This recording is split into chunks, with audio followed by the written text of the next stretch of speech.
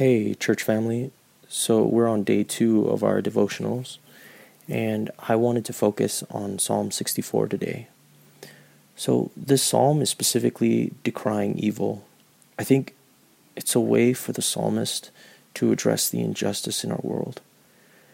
I think it's a clearly deep seated issue for them, and I'm sure we can all relate with that same anger, indignation, and the desire for justice. What's cool about the psalm is that the psalmist believes God is listening to them.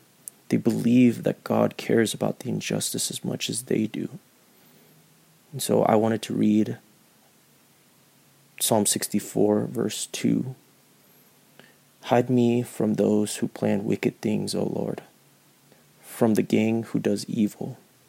They sharpen their tongues like swords and shoot bitter words like arrows.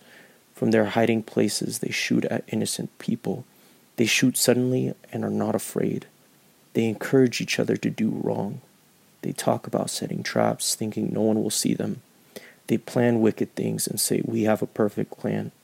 The mind of human beings is hard to understand. But God will suddenly shoot them with arrows, and they will be suddenly struck down. Their own words will be used against them.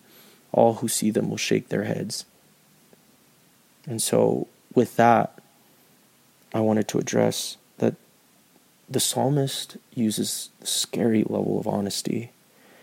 He plainly says to God that, strike down my enemies, strike down these people who do evil. And I think that's always been a scary thought for me. I've always compared it with gentle, meek Jesus, and I think that's not something that a good Christian would say. But at the end of the day, God wants to hear our honesty. He wants to hear what we really have to say. And he doesn't just turn his head, and he doesn't just shrug his shoulders. He is invested in bringing justice into this world. He wants people to know that he has a vision for the future, that he has his kingdom coming into this world. He wants to see healing and justice burst forth, come suddenly, like a spring bubbling up that wasn't there before.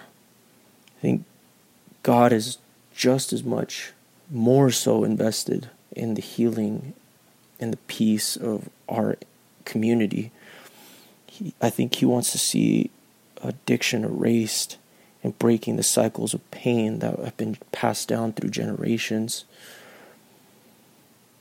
God is looking to make us whole, and God is looking for honesty.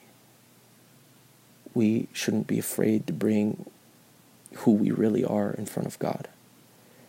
He's not afraid of us. Thank you.